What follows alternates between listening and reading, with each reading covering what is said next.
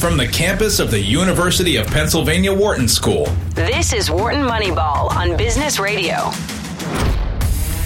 Welcome back to Wharton Moneyball, another virtual edition. In the time of pandemic, we are coming to you virtually, but we still do this every week, and we will be back in person as soon as we can. You've got the whole team today: Eric Bradlow, Adi Weiner, Shane Jensen. This is Cade Massey, Maddie Datz producing the show. We are going to be here for the next hour. We talk COVID-19 until we roll into sports. In the time of COVID-19, it's hard to talk about statistics without digging into it, but also it's hard to talk about sports without digging into it. So that's how we've been spending some portion of the first half hour of the show. Gentlemen, I'm always interested. There's so much bouncing around. I'm always interested. What has caught your eye in coronavirus this week? Well, I'll just start quickly. I think they're doing something that I like, which is, they're trying lots of different things. And so, at one point, not that there was a lot of evidence for it, but, HCQ, hydroxychloroquine, a lot of people thought there might be some promise, not as a preventative, but on seriously ill patients. Now there's at least large enough studies to believe it's not particularly effective. Actually, the CDC has withdrawn its recommendation for it. Eric, let me just quickly interrupt. It was never thought of being effective on very serious. It was sort of supposed to be thought of as either prevent. Well, listen, it worked in the laboratory, so no one really knows. But the original thought was that it would help prevent people from getting infected, and it doesn't do that. I actually thought what I had read about it, maybe I'm wrong. I thought it was shortening. I thought it would shortening. Shortening was the primary, and that would be the only arm of the different randomized studies that would still be in question, whether it can actually shorten, because it still doesn't help you die, and it doesn't work there. But and now it doesn't help and prevent. That's for sure also. But now we have remdesivir, or however you say it, that actually is proven to shorten stays. Yeah. And in fact, people are saying the hospital stays are coming out shorter because it's become more widely available. So we have an alternative to that anyway. Yeah. I think the one that just came out today, which we were just briefly talking about a little bit off air, was this, I'll probably pronounce it wrong, dexamethasone. And so this was a study that was done out of Oxford in the UK. It basically reduced death by a third. So these are given to people that were the most severe cases. It's actually steroid-based. And it's the first time, actually, at least me, I haven't read as many articles maybe as Adi or Shane or you have, Cade, but it was the first time I've heard about the application of steroids, which makes a lot of sense given the respiratory nature of COVID. And the part I found kind of interesting is that, I think when COVID kind of first came up, we heard a lot about kind of cytokine storm as this kind of method of, where a lot of people, experience kind of the kind of fatal version of it is due to this cytokine storm. But then I haven't, heard that term. That term has not come up as much in the last, say, month or two, but it didn't seem to be kind of as kind of, I guess, important to the treatment. But this is directly, the steroid is directly kind of addressing that cytokine storm. They had talked about that early on, but the concern was the steroid suppresses your immune system. And the idea is the cytokine storm is an overreaction of your immune system. The problem, the delicate aspect of it, and this is why it was so scary, was that you don't want to suppress an immune system when you have a virus. Mm-hmm. So it's a treacherous business. So it sounds like they're working out. But one thing to add is that if the numbers are a third, that's about what the remdesivir works, if however you pronounce that word. But they're actually about a third of the mortality rate. But so the third is for the sickest patients on respirator. So with the patients who are merely getting oxygen, it's something like a fifth, and then there are no consequences for people who are healthier than that. So it really is aimed at the most sick, which I think is different than remdesivir. It is, yeah. I think that's right also. And what this reminds me of is one way you could view this is that they're approaching this from I know that's not, but from a statistical point of view. And here's what I mean. So one thing you can try to do, and you can decide how big the effect is you could try to prevent people from getting the virus. Okay, so how do you do that? We know social distancing might work. We know masks might work, etc. Then if someone gets it, you could start to think about what can I do to prevent them from being symptomatic or from getting severe enough that they have to go to the hospital. Then you could think about it of, given someone's gone to the hospital, how can I reduce their length of stay? Or given someone's on a respirator in the most serious part, how can I reduce the probability of death? So to me, the part I like about it is that we're seeing, if you'd like, attacks on the virus at all different stages. And it may turn out that to drive this probability low enough that both people and health officials feel comfortable, it's going to take a combination of these factors until a vaccine is found. It might take, and by the way, a vaccine, we take a flu vaccine every year, and it doesn't prevent you necessarily from getting the flu. So it might be in the future, 6 months from now, there may be a combination of mask, vaccine, social distancing, all of those that drive the probability low enough. So I also spent a lot of time this week looking at a lot of raw data, which is amazingly available at all levels, and more of it comes out.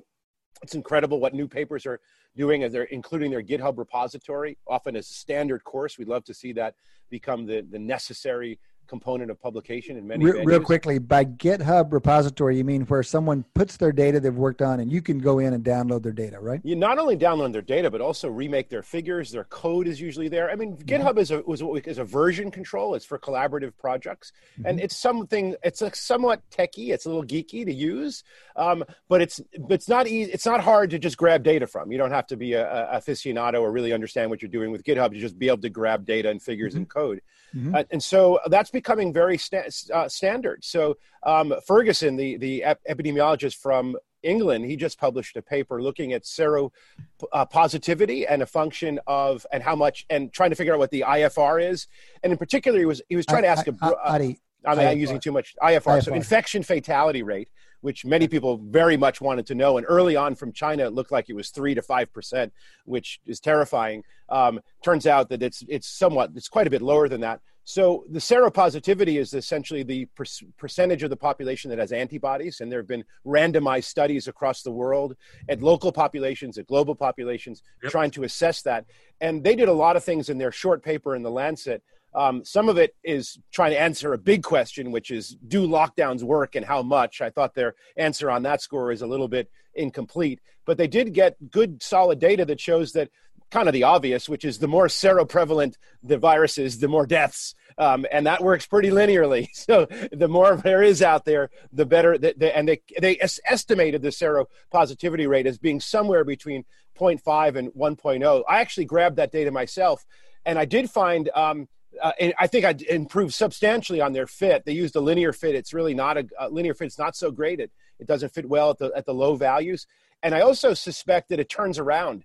So if you look at the places for which there's an enormous seropositivity, like in some places in New York and some places in Spain and in England, you have places where 15, 20, 25, 30 or even higher places were infected. It turns out it actually seems to drop very strong at those places as well.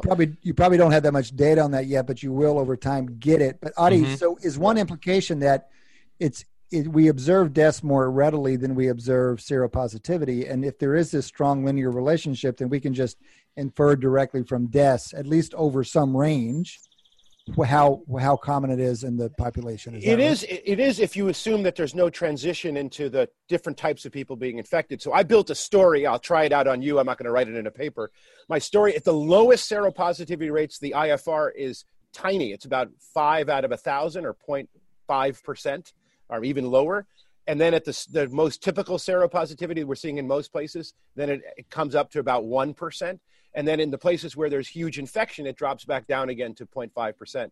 So the story that I would tell is that if you catch it really, really quickly, you do very well. And it doesn't, and countries like Germany and some Denmark have very low rates. If you kind of let it out, the worst people, the most affected and vulnerable people die quickest, and then they get hurt the most. And then when you let it spread widely, well, then you start getting those low IFRs down because the people who don't tend to die now are starting to get it.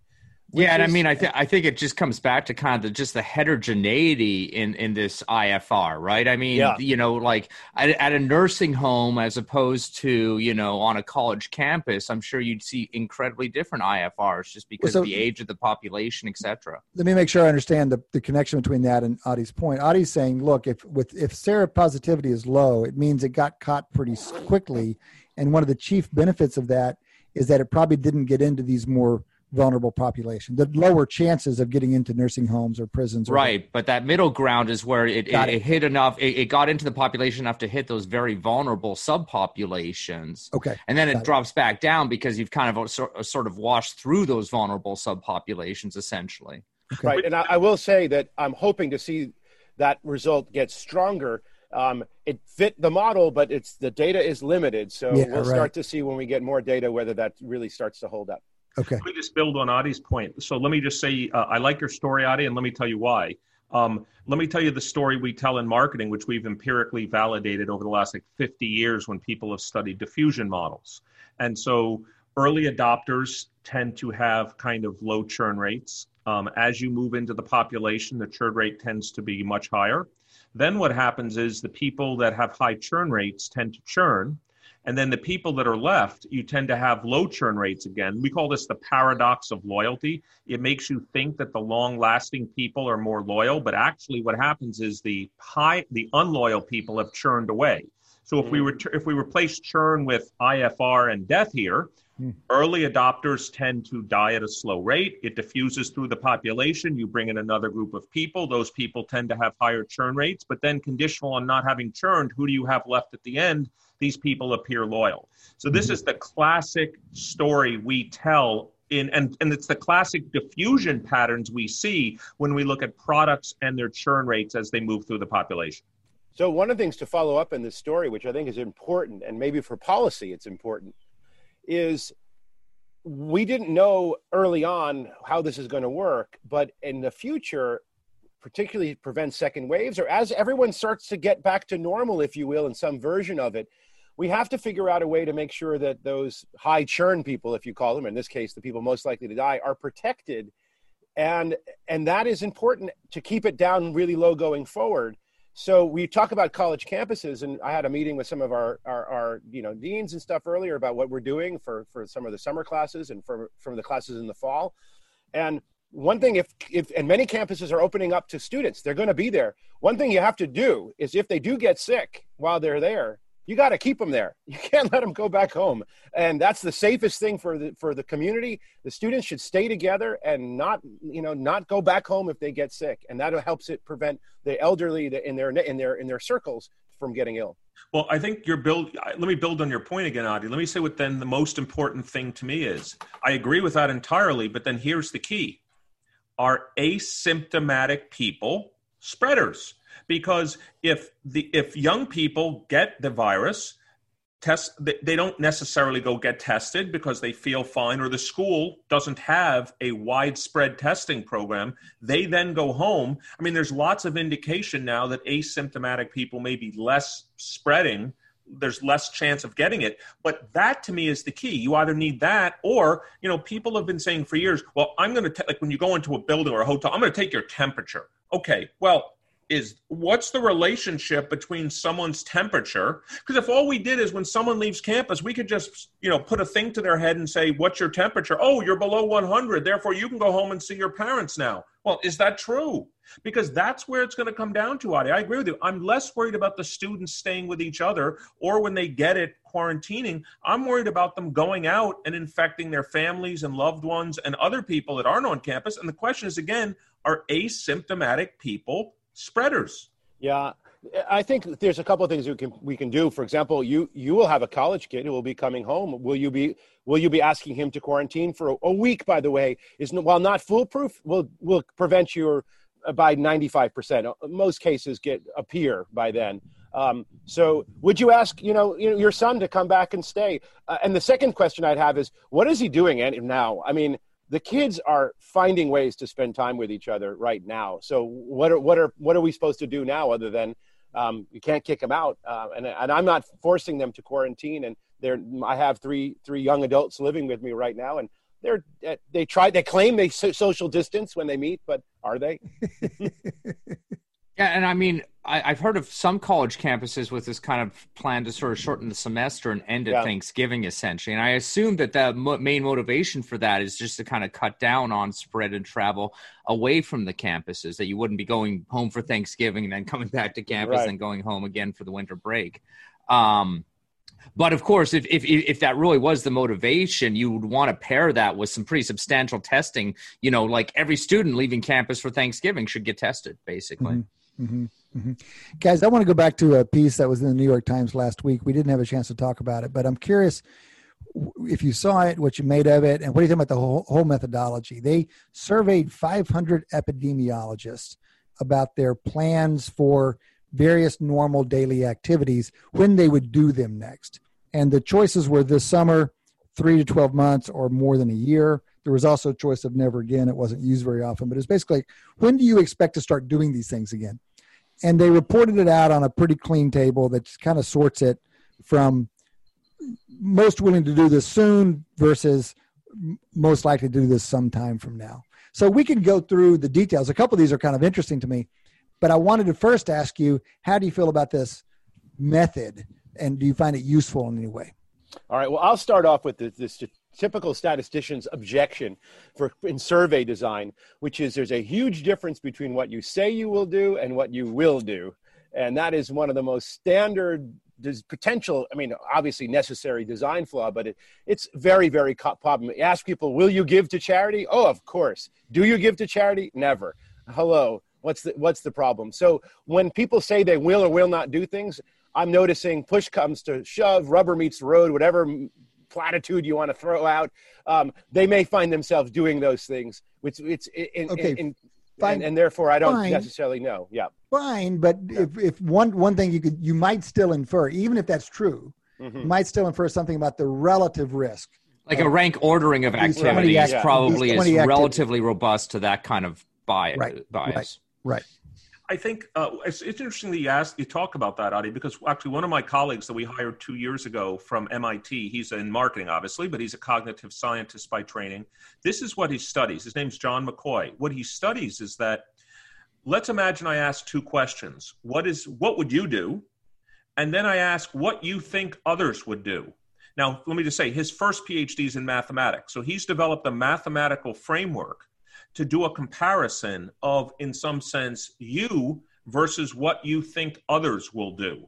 And so I agree with you. Stated intention data has all kinds of biases, but I don't have to ask you about you. I can ask you about what the population is going to do. And as a matter of fact, that's exactly his theory, is about how your responses and your deviations from the population responses and how those are informative. And of course, we all know two of our colleagues in, if you like, management, marketing, psychology, Phil Tetlock and Barb Mellers, their entire research stream is about, people predicting these events that are really hard to predict. And they actually show that if you take a, wisdom of the crowds types of prediction markets, this is the, I forget its name, it's not Good Prediction Project, but it's Good Judgment Project. Thank you. That actually there are some people that are fairly accurate in doing this. So I'm a little more positive if you are, but not about the question of when would you do something, or I don't think people are very good at that, but I think asking about others and combining judgments might not be too bad. So you guys are having a healthy debate here on the value of surveys, and I appreciate both perspectives. This thing I feel like has a little bit different value, which is helping us get some sense of the prudence of various daily activities as we decide how to fold them back into our lives. And I think what I admire about this is that they talk to 500 epidemiologists. I mean, we know psychologists who don't collect 500 in their experiments, and this is a newspaper. So I really appreciate that.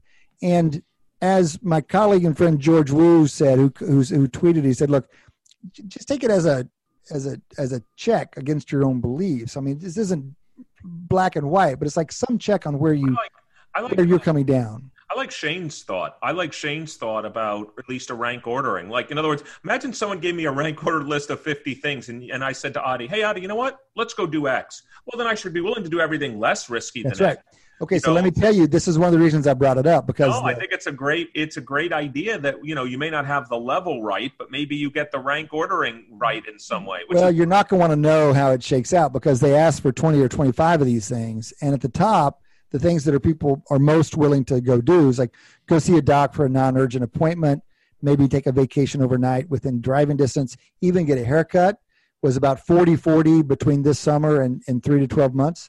And then 20 would say much later.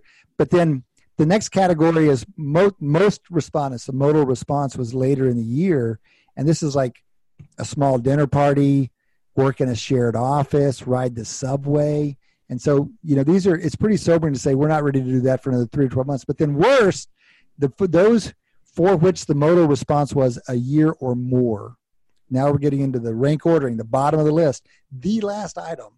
64% of the respondents, these are epidemiologists, said they wouldn't do this for a year or more is attend a sporting event, concert, or play. Yeah, because that is how many epidemiologists care about sports and get enough value to overcome the risk.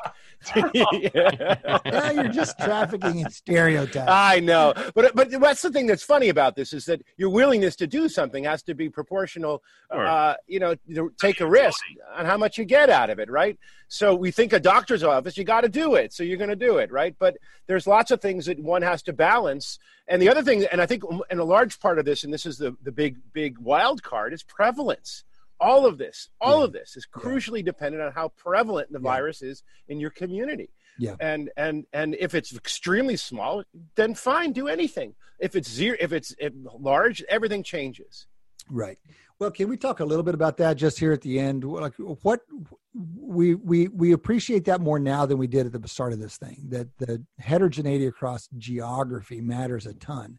And I can tell you down even in Texas where they're making headlines these days because every day that passes is a new high for the number of hospitalizations they have. And it's really been spiking since late May. But even within Texas, they divide the state across trauma service areas, so 25 trauma service areas. Out in West Texas, there are spots in Texas where there are no cases. 0, 1, 2. Lubbock and Austin had the same number, their trauma service areas, at the end of May. Since then, Lubbock is down 1. And Austin is like 4 times up. And so geographic heterogeneity is huge. And I just wonder what the implications are for policy because it's hard to govern such a heterogeneous area. Let me build on your point, Kate, and also to Adi's point about sporting events. So let me ask you a question to all three of you. Let's imagine you were thinking of going to a sporting event. Let's say it's indoors, doesn't matter. But let's just say there's 20,000 people at the event. There's 3 numbers in my view, and I want to know which one you're most concerned about. Are you most concerned about the prevalence? So what fraction of those 20,000 people have it? Are you worried more about catching it from one of those people? Or are you worried more if you catch it that you will have a serious outcome as a result? So which of those 3? Adi seemed to imply he more cares about the prevalence rate. I'm actually not as concerned about that. Yeah, of course I am. But it's multiplicative, Adi. So I would be fine if you told me I'm going to get it. Are enough people there that have it. I'm going to get it, but I'm not going to have a serious outcome from it. As a matter of fact, if it provided me immunity, I'd pay a large amount of money to go to that particular event. As a matter of fact, that would be great. So I care more about the third bucket, but I want to hear from you guys because it's multiplicative. Which one do you care the most about? It's not. It's multiplicative, assuming those things are independent, right? But. It's multiplicative. It's multiplicative as a set of conditional probabilities. Yeah, but I guess just trying to get that from like 3 probabilities because I don't think I think unfortunately it's highly correlated that I think my most concerning thing is if I get it, how sick do I get? That was me. I'm with you. Right. Me too. But I still do think that given my particular age bracket, et cetera, is a relatively low probability. I have to say.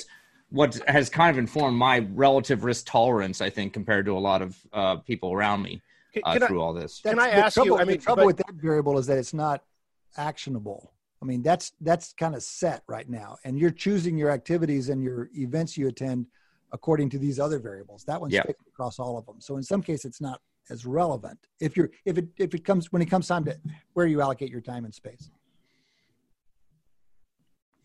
Adi, what also matters, what also matters extensively here is that I'm going to piggyback on what you said, Kate. It's kind of constant, but even within the subsets that it changes, it doesn't change that much. I mean, the difference between me and you, Shane, is relevant, but not huge. And the difference between me and someone 10 years older is obviously relevant, again, but not huge, probably a factor of 2 in each step, right? So that matters a lot epidemiologically, but you're probably twice as likely to survive as I am, or half as likely to die. And someone 10 years older is probably twice as likely to die. But prevalence is a number that can change enormously in orders of magnitude. And so that's why I'm looking at that, because I think that's where the variance is. I'm going to end with something else that really caught my eye over this last week, which I'm really struggling with, which is I really believe we need to stop moving away from counts and concentrate on the things that are much more precise, like hospitalizations and deaths. And what has come up, and this is shocking to me, is this concept of false positives. I didn't realize that that's a concern until I spoke to one of my friends who's in a big job at the city of Philadelphia, and they were talking with their health insurance about doing testing, and they said there's going to be about a 1% false positive rate. And then I talked to a friend of mine who's actually my brother-in-law, who runs a big real estate empire in New York City, and they're trying to get retailers to come back. And he asked me about testing, and he told me about a friend of his in his company who tested positive after having had the virus 8 weeks earlier. And they told him he needed to quarantine. He's like, nothing wrong with me. What are you talking about? He went to a different hospital, had a retest, and he was negative. And then I just found another article that talks about this as well and confines it towards potentially the rapid device is actually quite unreliable, even at testing for the virus. And that means that there's this huge just wrench in the system. So let me just comment on 2 things you said, Adi. First of all, I agree with you. False positives clearly are not great. I would claim that false negatives could be more costly to society than false positives, because someone that's a false negative thinks she or he does not have it. Therefore, she or he could therefore spread it to other people. But I agree with you from a retailer's point of view. Real quick, it's not a semantic thing. You have to dial one up at the expense of the other, essentially. And so you're saying you want to test. Well, you don't have to. I mean, you can have a test that is, this is the classic, again, I apologize, sensitivity, specificity. This is the classic, these are what epidemiologists call the false positive and false negative rate. In theory, you could have a test that if you have it, it's going to say you're going to have it. And if you don't have it, it says you don't have it. Sure. And so you can have both of those high. You can. An optimal test would have both of those. Yes, but generally we're dealing with air, and you have to. I agree with that. Eric, you're playing golf. You got sand on the left and out of bounds on the right. Which way you want to lean? I mean, I just want to comment. The perfect golfer doesn't have to worry about it. You're right. All I wanted to comment was mathematically they don't sum to 1. Conceptually, I just want to make sure everyone knows you could get them both low. The second thing I want to talk about, what Adi said was, I completely agree. You've not convinced me that I should care less about 3, but I will say, where the variation is a very important concept, which means even if there is a change in probability of death, let's say between me and Shane, if different regions of the country have a 50 to 100 to 1 rate, that's a much bigger driver than the 2 to 1 rate you mentioned on death rates. Let me just follow up with one thing here. The reason why the false positive rate in the beginning wasn't such a problem because the people testing were overwhelmingly positive. They were sick. And they knew it, and they were in hospitals. Right. And so you missed a percentage point out of 60 or 50 or 40 or 30, okay, whatever. But now we're looking at overall positive rates between 2 and 5% across the country. And if places that are 2 are really 1, and as you test, and remember, we're counting. We don't, if you notice that the tracks of COVID-19 cases, positive cases, are in numbers. That's a problem. If we have rising tests and false positive rate, we'll see rising numbers when there's really nothing happening. Adi, you started this by saying you were kind of pushing people towards better metrics, and hospitalization in particular is something we talked about the last couple of weeks, and it really pushed me to go that way in the data that I collect. So deaths are kind of the gold standard in some sense, but since they're so lagged and relatively rare, it's easier to work with something, nicer to work with something upstream from that. Hospitalization seems to be kind of a good middle ground. All right, fellas, we need to wrap up and move on, but that's been our first half hour here on Wharton Moneyball. We still have a half to go. Come back and join us after the break. Wharton Moneyball. Do these athletic behemoths with muscles on top of muscles more likely to have injuries? The reason why the Brewers are willing to invest in Yelich is because his body type they do not believe is the kind that will break down. And we know this because he was on the swimsuit edition of Sports Illustrated without any clothes. Well, you knew this. I just learned this. See, I told you I learned stuff on the show. I just learned that. Wharton Moneyball. Wednesdays, 8 a.m. East on Business Radio. Holding its line on a good line, and down it goes! The best golf coverage is on Sirius XM PGA Tour Radio. Oh my goodness! The world's greatest golfers. Tiger Woods! Phil Mickelson. Red couple. The best analysis. Tiger's going to have to get a little chip back on his shoulder. Unforgettable moments. Towards the left edge, and it goes in! It's the most listened to golf in the world. Sirius XM PGA Tour Radio. You're listening to Wharton Moneyball on Business Radio. Welcome back. Welcome back to the second half of Wharton Moneyball, this a virtual edition coming to you from Zoom as we have for the last couple of months. But we've got the whole crew here. We'll be doing this weekly and until we end up back in person on campus at the University of Pennsylvania, which we will eventually. Right now, you've got Shane Jensen in Center City, Philadelphia, Adi Weiner and Eric Bradlow out on the main line. And this is Cade Massey in Bucks County, all in Philadelphia area. Guys, we've just talked about the background for sports, which is the coronavirus situation. Now let's talk more specifically about sports. I can't imagine you three are happy about the way the baseball talks have been going. No, it's been very, very frustrating.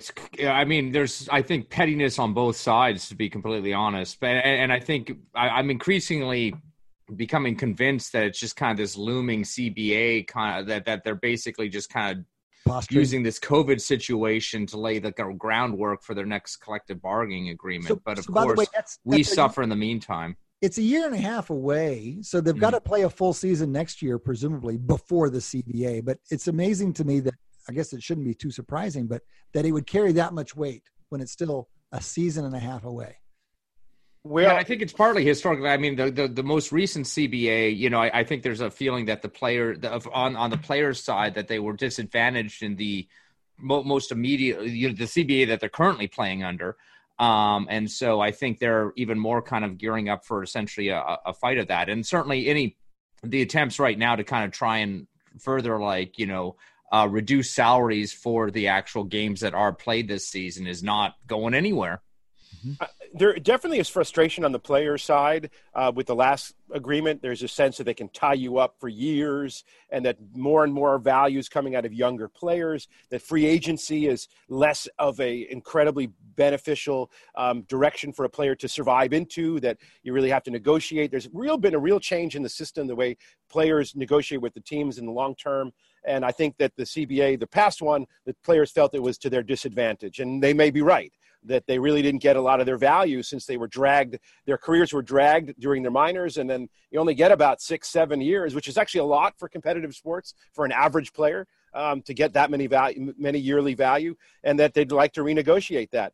And that's definitely something that we're seeing here. But neither of them are being good, and I'm freaking angry at both of them, and I just want to get that out there. I think a lot of the analysis also comes down to what I'll call the risk probabilities, which means, if you could convince, which is probably not true, if you could tell baseball players, look, by playing a third of the games, let's say 54, whatever the number is right now that they're thinking about, that you would have a much lower probability of being injured and having a long career, you might be able to convince them to only take 40 games worth of pay for 54 games worth of action. But I think what most players will tell you is, and a lot of it depends on, if I'm Bryce Harper and I have a 13-year contract, I'm probably not as worried about it. But if I'm on the last year of my contract, and now to get ready for the season, and then to play those 54 games, let's say I'm making up because that's a third of the season. But if I still have 2/3 of the risk, well, then that doesn't seem like a good mathematics for me. This might end my career. I'm taking a lower per game basis, and now I'm putting the rest of my career at risk. So to me, I think a great study, which I haven't read about yet, would be what's the probability of risk and injury, as a function of the number of games played. And you're saying it's likely to be concave, in which case Correct. This is really pushing it onto the players. That's really interesting. I've not heard that talked about. That's a very plausible idea there. And that's kind of the individual risk aspect. There's kind of this collective risk too, in the sense that, like, the owners are arguing that, this is going to be kind of a financial disaster of a season, and we kind of have to share collectively that downside risk, like between the players and owners. But I mean, it's not like the owners, when they have a really good financial season, somehow distribute that extra money to the players. So there's this, like, I think there's a sense the compelling argument made by the players is that they, why should they kind of accept this downside risk when they don't benefit from the upside risk? Yep. Adi, all right, there we go. The other problem is that the way they've structured the two choices that are in front of them are essentially, there's a 50-game mandatory imposition. The owners can force that on the players, given their agreement, and they would get their salary would be for 50 games at full price. Or what was offered to them was play 60% more games, basically play 80 games at 70% of their salary. So essentially, play 60% more games for 16% more money. And the players are looking at that and going, I don't want to do that, and that's why there's no agreement. Mm-hmm. Mm-hmm. So, guys, where do you think this thing's going to net out? Last week, Manfred, the baseball commissioner, famously said, I'm 100% convinced we're going to have baseball. And then he walked that back on Monday. And all of a sudden, people are not convinced they're going to get a deal done. What's your forecast right now? Probability we actually see baseball this year. 3 probabilities, fellas. I will go with 90%. 60%. 50%. Disappointed. Okay. So here's another conditional on us not seeing baseball this year.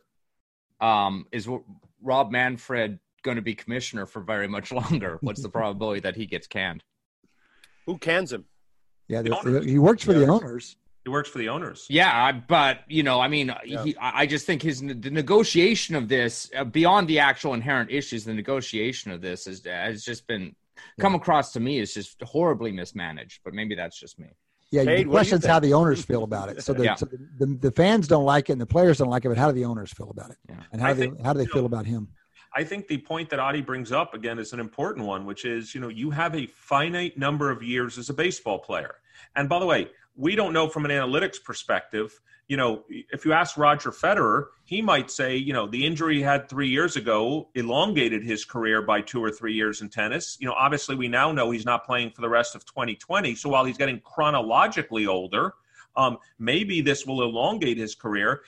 I don't know about baseball. Like, suppose there is no season and I'm a 36, 37-year-old player, or even a 25-year-old player. Do I add on one at the end, or how is all that going to work? What was the consequence of Adrian Peterson getting hurt and then getting suspended? And the running backs they lose tread on those tires. And so did he get an out year that was better than it would have been because he got a year when the salary cap was higher? I don't know. There's some kind of elongation benefit possibly if it does work like that. If I had to guess, I'm just guessing. I would guess that, and I know, Adi, I think you guys have done a little bit of work on this. I would imagine the number of carries of a running back creates more downward variation, if you'd like, than the chronological age of the running back. I'm not saying both of them don't have an impact, but I would guess by saving somebody, 200 carries in a season, you're going to add a much larger number back on the back end than you're going to lose by them being 33 instead of 32.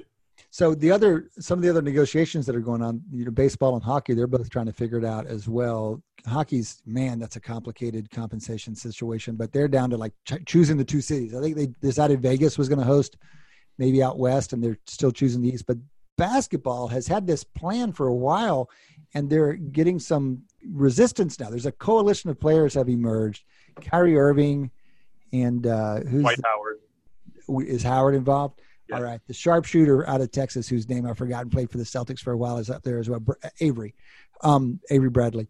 They are voicing some concerns, and it seems to be a little bit connected to Black Lives Matter and just the restrictions that are being imposed on them. And for a while there were a few players, and now there's more than 100 players involved. And so all of a sudden, what seemed like a certainty and a lot of momentum seems to be in question. Do we have any insight on what's happening with NBA or when that might clear up?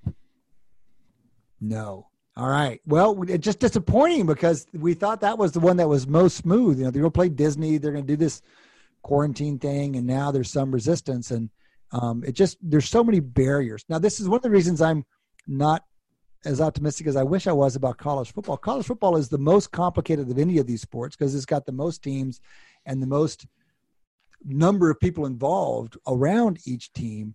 And we're seeing these complications with simpler sports.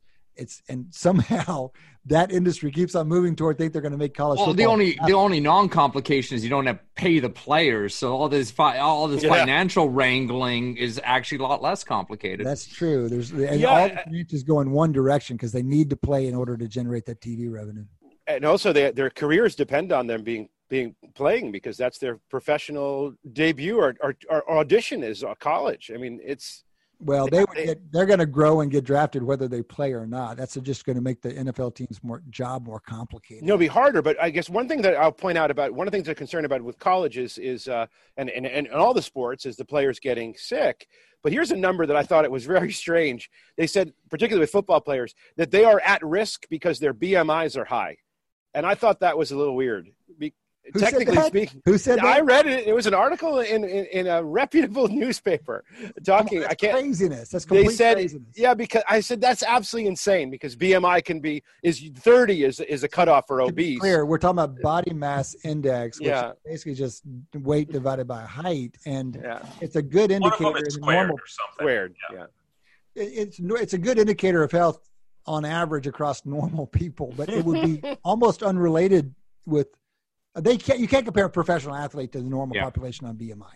Yeah. What I was going to talk about also related to both college football, NBA, et cetera, is there was a very interesting analysis. I think it was I know I read it on 538 that had to do with, so how long will it take until what we're seeing actually looks like the NBA? And you might say, well, what do you mean? Well, they actually did an analysis of like the offensive efficiency and the quality of play as the season goes on. And what's interesting is there's like this change point, like the first 8 to 10 games in the NBA, the play by lots of different metrics is just worse. Like in other words, And what's interesting, of course, is that's the number of these faux seeding games that they're playing is like 8 to 10. So they're like, okay, so by the time it gets to the playoffs, we're probably going to see about the right NBA. At least historically, it takes 8 to 10 games for, if you look at like the offensive efficiency, field goal percentage, defensive play, the first 8 to 10 games look almost nothing like the last 70 or 72. So interesting. I would love to pair that with some motion tracking statistics. We've always kind of fantasized about knowing what, like, say, motion tracking in hockey looks like as you go from regular season to regular season overtime to playoff overtime. I would just love to know, you could just observe how much effort, essentially, almost directly observe effort by motion tracking. It'd be nice to see some of that as they come back out of the cold and start playing again, and how that compares to where we've seen them perform in past. Yeah, and just on hockey, such a big part of the kind of hockey playoffs, like it is kind of this endurance that, the playoffs really take every last bit out of these players. This season, like assuming they do play the playoffs, what are we going to see? I mean, you could argue that they're going to be kind of fresher and that they obviously have not had, they've had this time off to rest, but they're going to be coming in and also not really being necessarily in the kind of game shape that they would have been if they just played the regular playoff schedule. Sure. So they made U.S. Open plans announced in the last couple of days. So what's going on in the world of tennis right now, and how do we think this is going to look here at one of the biggest tournaments that's on the schedule? Well, I mean, the big challenge is the U.S. Open is played in New York. And you go back to Adi's point about prevalence or about base rate, there's a fairly high base rate in New York. And so the plan right now is, the top players are not happy. It's still, first, getting into the country at all may be difficult. Second, 14-day quarantine. Third, only one coach with you, so you can't bring your big entourage of physios and all of these people. And so the conditions under which they're saying they're going to play, Djokovic has already said he's not excited about it. Nadal is definitely not excited about it. The number one women's player, Ash Barty, has said she's not thrilled about it. And so I don't know if they're going to play or not. But the problem is the conditions. And by the way, the other challenge is the French Open is 2 weeks after. And so now you have that, and then you have the French Open coming immediately. It would not surprise me. Let's take an example, Nadal. You could easily imagine whatever the 12-time French Open champion saying, I'm in Spain. It's easy for me to get over to Paris. I'm going to skip the U.S. Open, despite I think he's the defending champ of the U.S. In fact, I know he's the defending champ of the U.S. Open. He may skip the U.S. Open and just play the French. Mm-hmm. It's interesting that the New York is doing this, and I'm not surprised because New York has been extraordinarily stiff and hasn't made any changes in its lockdown. New York City has very, very low cases at this point. If you take a look at the hospitalizations, deaths, everything is as low as you'd like to see really anywhere, yet they're still acting like they're in the midst of it. What I'm really concerned about for the United States is the other countries might not do this, and no one's going to come to the U.S. to play, because of the I think we need to understand something about spread, and because I remember when Texas was talking about opening, the epidemiologist models showed they were talking about opening May 1, and they did. Yeah. And the epidemiologist model showed what the summer would look like if they waited one more month or if they waited 2 more months. And my memory of the models were if you waited 2 more months and didn't open until July 1, it basically wasn't going to come back up. If you waited 1 more month, it was going to be greatly cut. But if you went ahead and opened now, it was going to come up. And so I don't understand it. I haven't looked at the models well enough to know, but there has to be some kind of suspected cases in the population that you're going to buy. This is the best case I can make for it. By staying shut down for longer than you would like and being firmer about it, you're going to knock it down lower so that when you do open up, you don't get this kickback up. Yeah, it follows from the exponential decay, right? So exponential will drive you out. And if you go a little extra longer by the exponentiality of it, you'll go way lower. And it's just the magic of multiplication of numbers less than 1. They go to 0 really fast. And so if you can do that, but I'm actually not talking about the general policy. I'm talking about in specific, in the sense that you got to make relaxes. You have to make exceptions for the athletes. One thing you do widely is different from what you do individually. And this is where things get sometimes political and just sometimes in other differentiations. Yeah. Grocery store workers go. I mean, we do the things that we need to do. And I'm kind of arguing like baseball in World War II, sports is important and we need to get it happening. And if that means differential rules for athletes, well, so be it. Mm-hmm. So, guys, we only have a couple of minutes to go. I want to touch a little bit on college football. I kind of feel like we have to start consuming it in anticipation because we may not get it. So if we don't consume it now, you're not going to get it at all.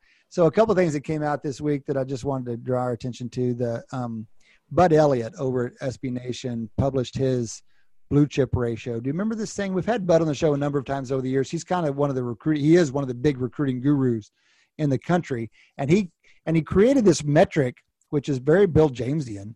The blue chip ratio is simply for any given school, the number of 4- and 5-star recruits they've signed over the last 4 years, the last 4 classes, over the number of lower 2, 3, 1, 2, 3-star recruits. So what percentage of your roster, essentially, of your 4-year signings is these 4- and 5-star guys? And the reason it says some purchase is that his claim is you can't win the national championship unless you're above 50%.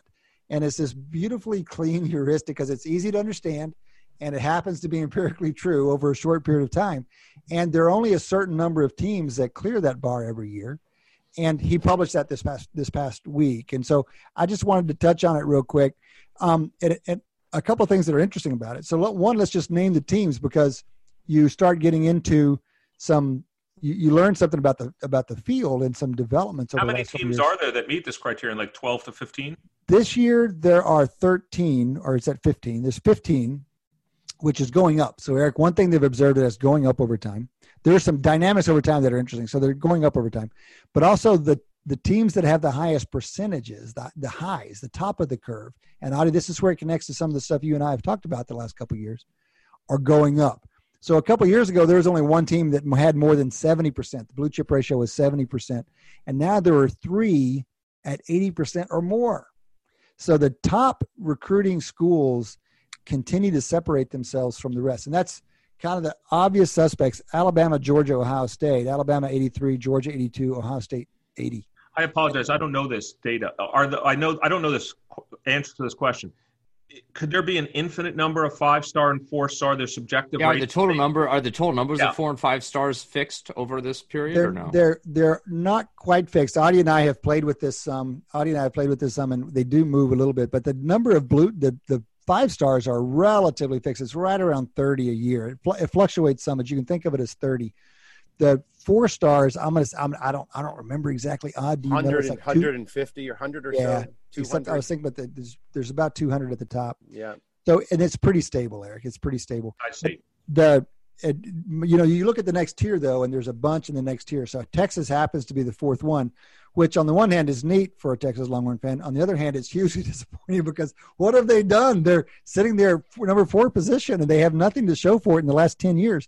But one of the other things that caught my eye is, you see Oklahoma in that next tier, LSU, Clemson, but you see a few new faces. And as we start looking into the season, you start seeing the preseason top 10s coming out. You see some new faces coming up that's showing up really nice in Bud Elliott's blue chip ratio. So Florida, for example, is right there in that second tier. Penn State is almost in that second tier. Notre Dame is sneaking back up there. These are schools that have been down a little bit, and they're really coming back strong, and they're not quite up there with the usual suspects, the Alabamas and Clemsons and Ohio States, but they're right behind them. And it's kind of fun because these are big blue blood universities that have had bad programs for a little while, and they're sneaking back up into the conversation. So just two related questions. Would you allow us to use this data as a significant covariate to score coaches?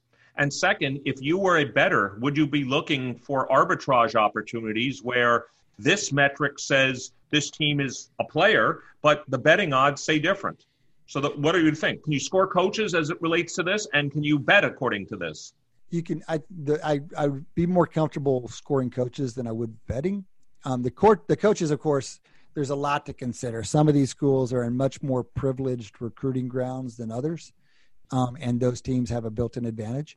But yes, I was even saying conditional on what they get, how they perform on the field. I was bringing up the fact that, of course, coaches do recruit the players, and so that's a different score of the coach too. Well, it's a fascinating. Go ahead, Shane. To follow up on that, I was kind of curious. I mean, obviously, there's this heuristic threshold of you need at least 50% to win a national championship. But is the kind of overall relationship between, say, wins and percentage of 4 and 5 stars, is if that's kind of roughly linear, you could kind of fit some kind of model that, then you can start looking at the residuals, like who are the highest, it's kind of like, your number of wins above or below the expectation based on this proportion. I think broadly you could do such a thing, but this is pretty coarse. So this is a really, really coarse heuristic, and we could value the rosters in a much finer way than this. But the fun part of it is it's so simple, and it's so coarse and so simple, and yet still kind of parsimonious in explaining who is actually a contender for the national championship. All right, fellas, we have tapped out on time here. Fun conversation about sports. An interesting conversation about the coronavirus situation and, of course, the interaction between those two things. We do this every week now. We're doing hour-long shows virtually. We'll continue to do that until we can get back into the same place. But thank you for listening from the whole crew here, Shane Jensen, Audie Weiner, Eric Bradlow, Bossman Matty D. We appreciate your listening. We'll be back next week. Between now and then, enjoy your sports.